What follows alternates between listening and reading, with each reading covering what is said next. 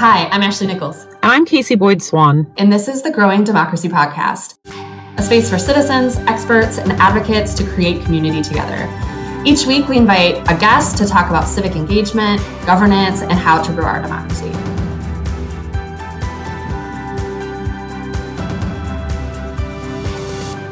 This episode is part of our series on the power of political and civic engagement.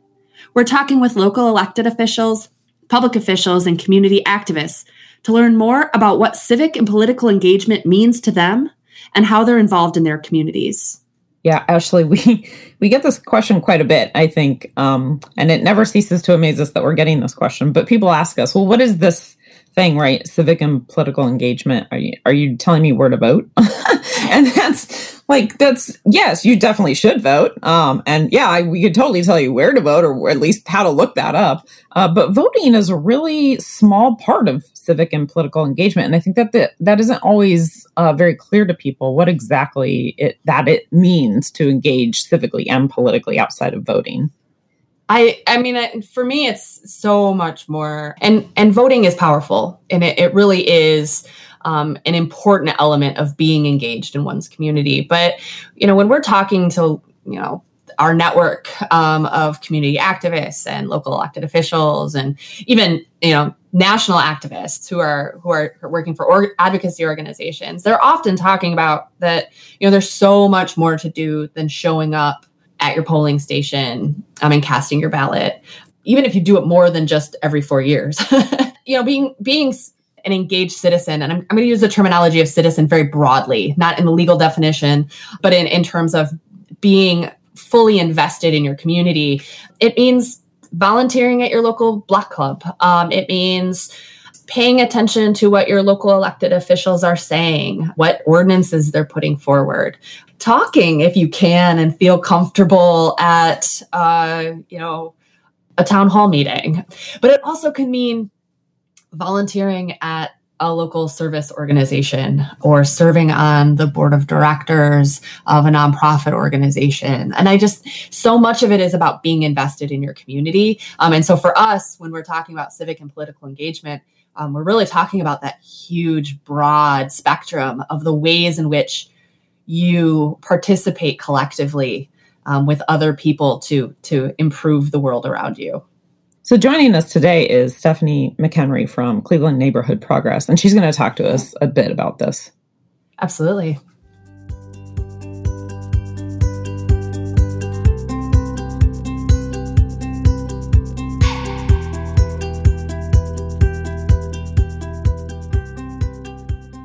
Joining us today is Stephanie McHenry, and she is the Vice President for Policy, Advocacy and Strategic Initiatives for Cleveland Neighborhood Progress, or CNP. This is an organization that supports neighborhood community development.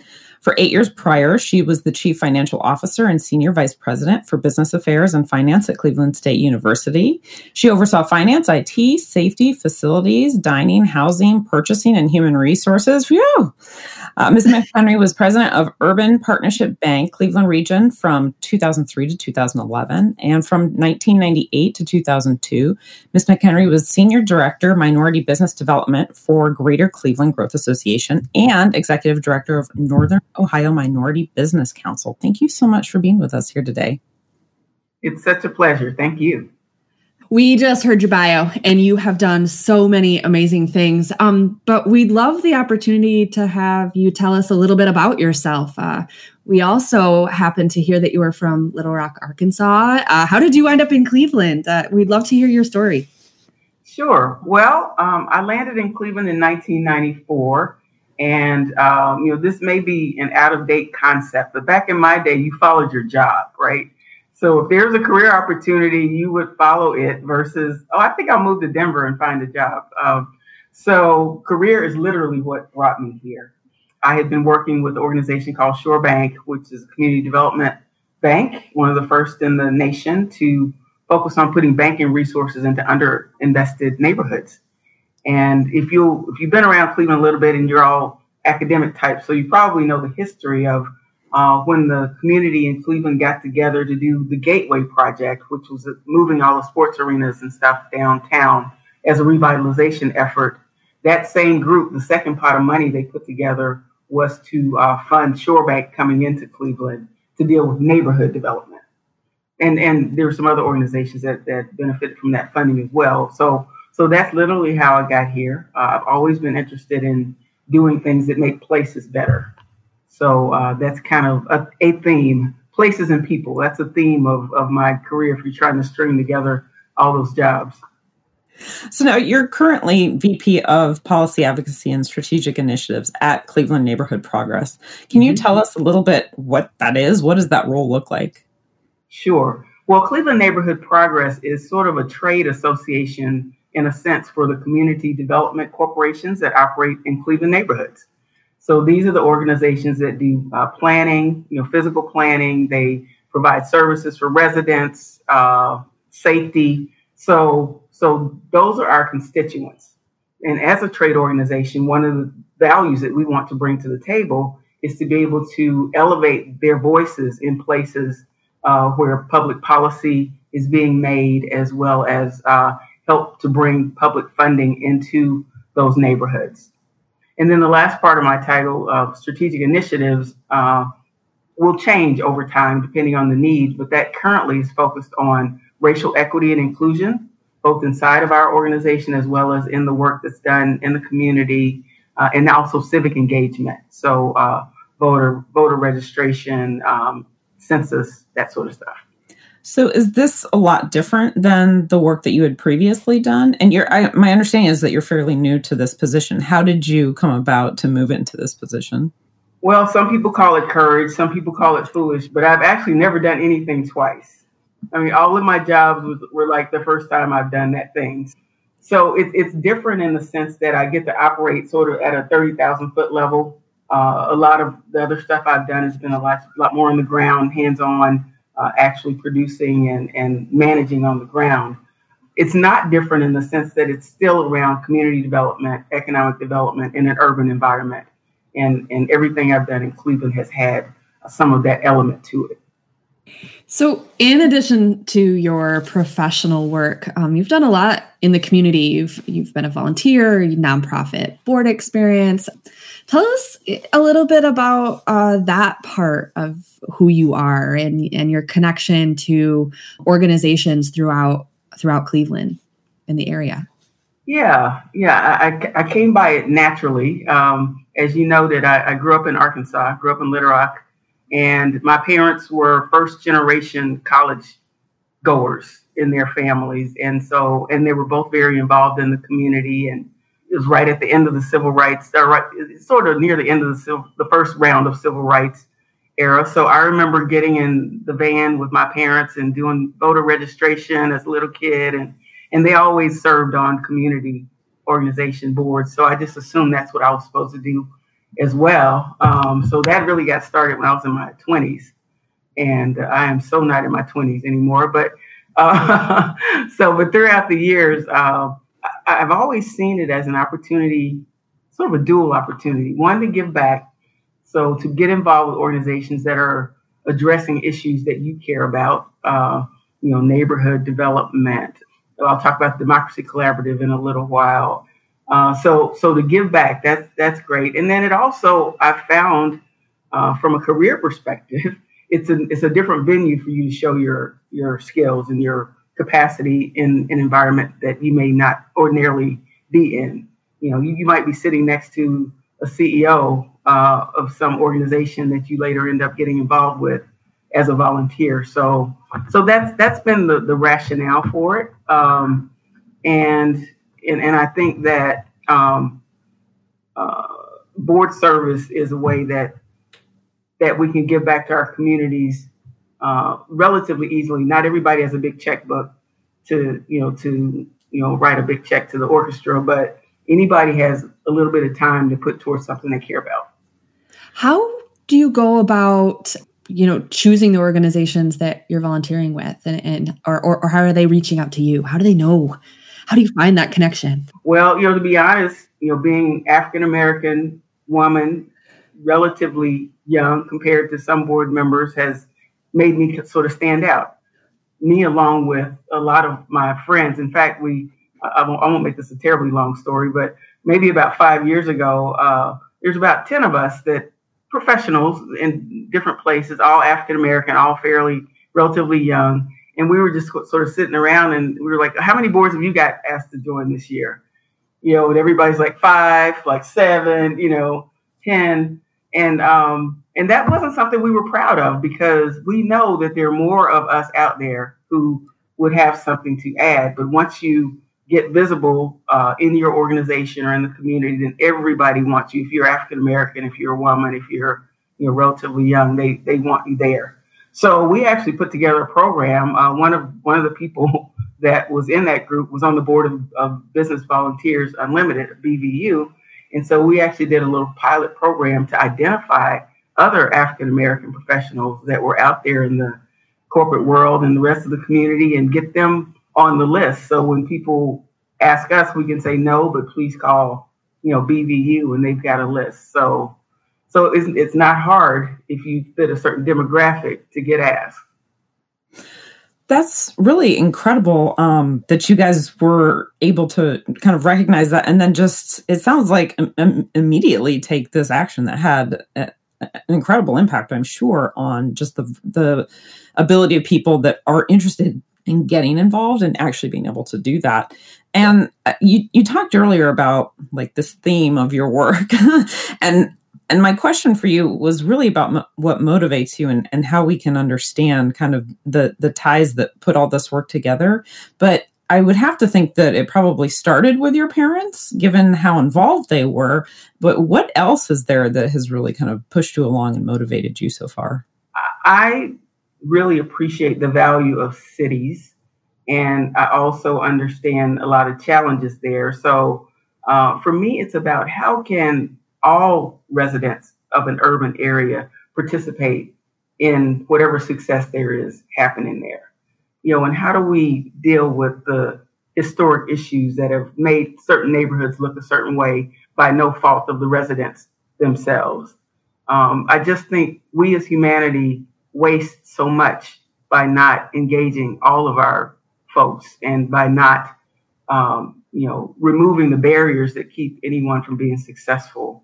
One of the things I did at the Growth Association was work on putting minority businesses together with people that can buy their goods and services. So with major corporations, because why should we be sending dollars outside of the region that could be spent in the region if you just took the scales off your eyes and looked a little more closely at what some of those local assets would be. So I guess the theme is to maximize opportunity for everyone in a way that not only helps the individual, but certainly helps the region and helps the world and the community at large. I couldn't agree more. Right. I think those are the types of things that motivate Casey and I too, when we're helped us think about these projects that we're doing. So you've talked about community development. So I actually want to go back a little bit and say, what is it? Right. So for all of our listeners, what is community development? And specifically, because we spend a lot of time thinking about civic and political engagement, how do you see civic and political engagement as a part of that community development world? Mm-hmm. Yeah, so I'll give my non-Webster definition as I see it and sort of working in it. I see community development as place-based advocacy and programming that are responsive to the needs of that place's residents. So in a broad sense, it's really driven by what that neighborhood needs. For example, I'm on the board of Midtown Cleveland, and Midtown is an area that has mostly business residents. It has only 2,000 individual residents. So the needs of Midtown are very different than the needs of Fairfax or Huff, where you have primarily residents. So the key is place-based for me. Community development can't be done from afar. And it really needs dedicated resources, which is why Cleveland is so fortunate to have such a strong community development corporation system. Not everywhere has that. These are organizations that live, breathe, 24/7, those neighborhoods, and they are then able to take those needs, pull resources in, help private funding come in for development, and just address whatever that community needs. So that's That's a definition. So civic engagement obviously is key to that. You have to know what the residents need in order to be able to fulfill those needs. So those organizations do a lot of organizing, outreach, not to mention the kind of civic engagement that ends up with the right elected officials being in place. But that's because we know that has to happen for resources and for folks to get the kind of attention that they need. So that's how I see those two things connecting. You just said that, right, civic engagement is very important to community development, and that makes a lot of sense to me, because how do you develop what the community members need if you don't know what they need? Is this a cyclical process, or does civic engagement and political engagement kind of have to happen first before there can be some sense of community development? And if so, then what does that civic and political engagement look like, and why is it so important? It's kind of interesting that the CDC world here has evolved over time, and different ones are at different places. I remember when I first got here, it was just very clear that those organizations belong to those council people. So, the different ward folks had their own CDCs, and at least half of what they did was based on whatever that council person wanted them to do. For most of them now, I mean, there's still that relationship. But for most of those organizations now, much more value is being given to things bubbling up from the ground, sort of from the grassroots, to determine what gets done. So I think they happen simultaneously and at different periods of time. One influences the other more than others. Other times, this is a really interesting period as we look at what's going on in our country around racial injustice. I think that's going to turn a lot of systems upside down, because we can no longer go back to the way things were, and the people need a voice. So I'm imagining a scenario where community development is going to be even more grassroots and even more driven by individuals' needs, and those needs to remove the barriers that are keeping them from being successful.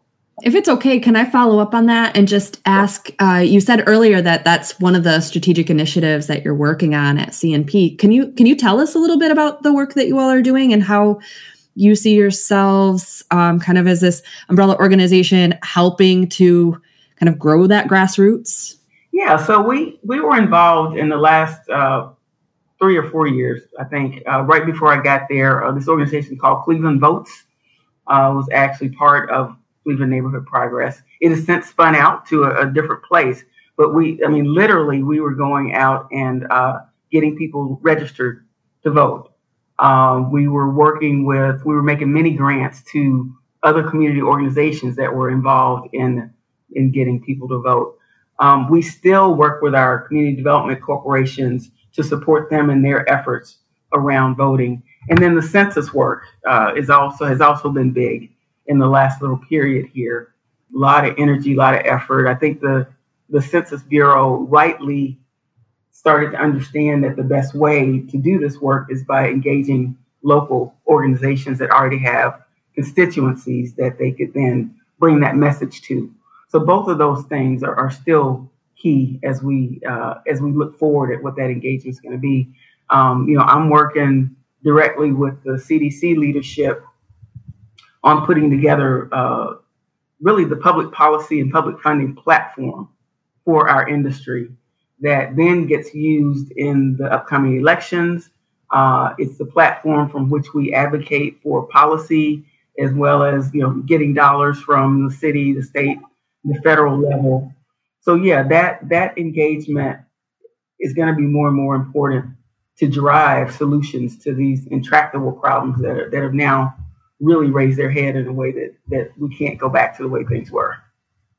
What are some of the things that you wish more people understood? I mean, especially in terms of civic and political engagement, how to do it, how where do you even start? It seems like if it's not a world that you're already kind of familiar with, how do you begin to become engaged, especially in your local community?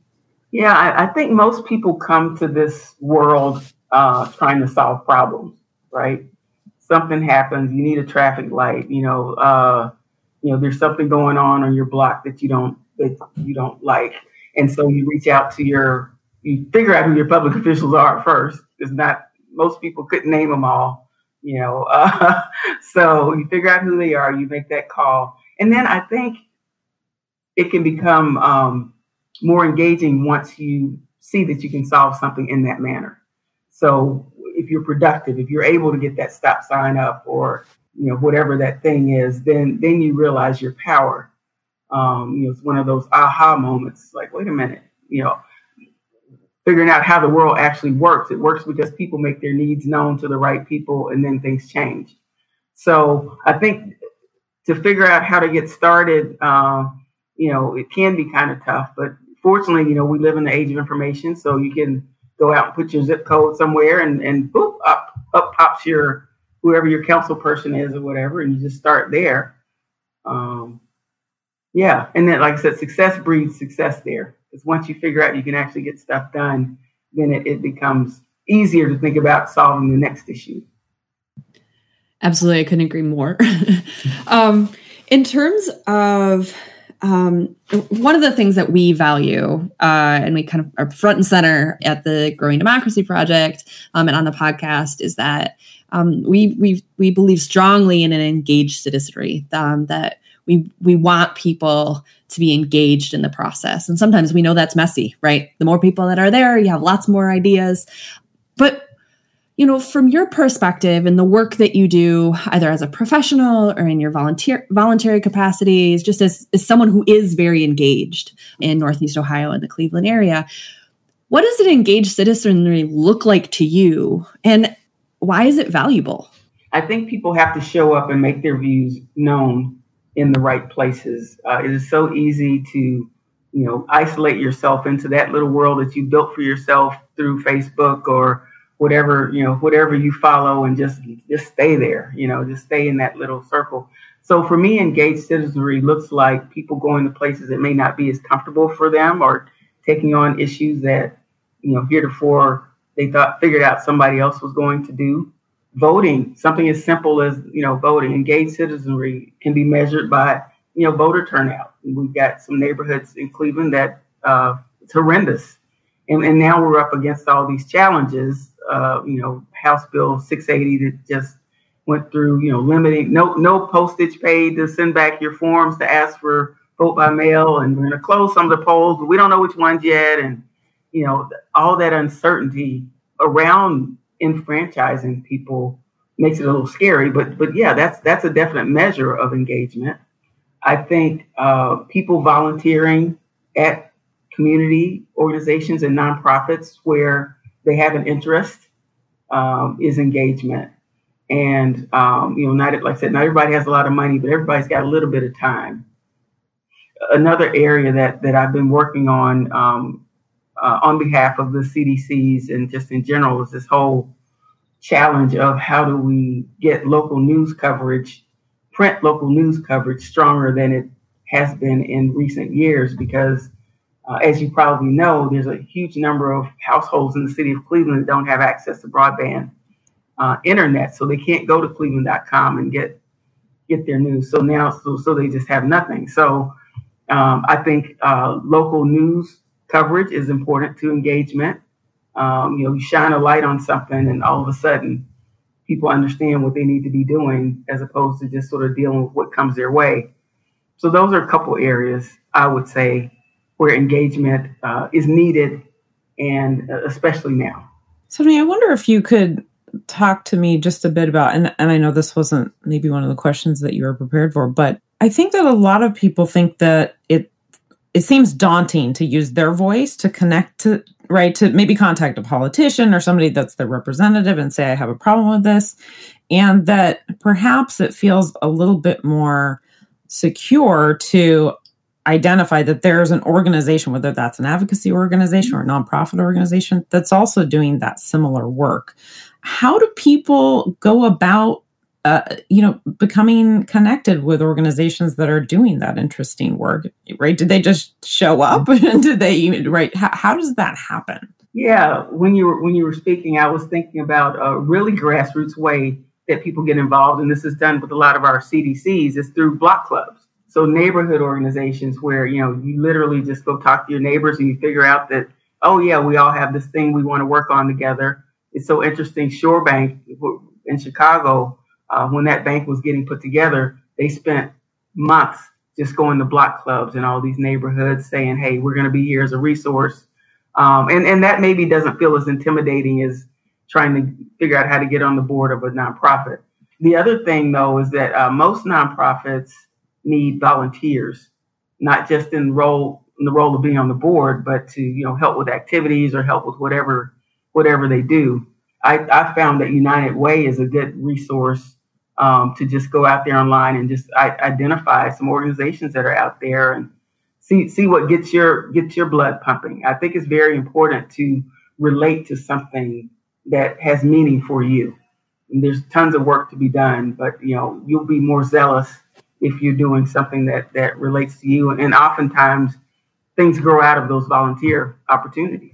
Absolutely. It's in many ways, it's those building blocks of finding community, finding areas of interest, finding common problems, and figuring out how we work collectively, and whether that's through a block club or volunteering at an organization that has a mission that brought you all together. I think it's a powerful way of then saying, oh, wait, now we know that we can do this. We can take this to our elected officials and we can create change in a different space. And I mean, very much kind of some of the same philosophies that Casey and I have been thinking about, and how we kind of mobilize and use our own platforms for engagement. Yeah, one other point there that I did want to make here. Sometimes that issue or that common ground comes out of pain. If you've had some experience that's not been good for you, whether that's substance or physical abuse, or you were in the foster care system or whatever it is, people, it's okay to be really selfish about this. Really deal with something that has impacted you, and it's empowering to find yourself in a situation where you can actually do something about it. So I wanted to make that point, because you don't just have to be a big thinker about what's wrong with the world and what do I have to fix for the world. Think about what goes on for you in your life. Maybe it's animals, whatever it is, there's opportunities to engage and do good work. That's absolutely true. And that's actually how I got started in my volunteering. Was I went to a place that really spoke to me, because I was like, oh, I've been there. So right. So I could, if I can pay that back, that's right. That's what I would love to do. So awesome. Do you have any other words of wisdom you'd like to share with our listeners? Wow. I think finding your way through life, doing things that are productive, not just for you, but for your community, is the most fulfilling thing you could ever do. I will die if I have to just go to work for money at some point. I think I don't know what I'll do. Find meaning in what you do. And I understand that everybody can live their dream life and do their dream job, but there's always opportunity to find ways to give back. And we're only as good as we all are as individuals, working in this world. So keep up the good work, everybody. And wow, it's been really great talking with you. Thank you so much. We loved having you. It was so great having you on. Thanks so much. Well, I look forward to post-COVID. Maybe we can toast our success at some point. Yeah, absolutely. We definitely want to have a podcast party. Oh, yeah. Okay.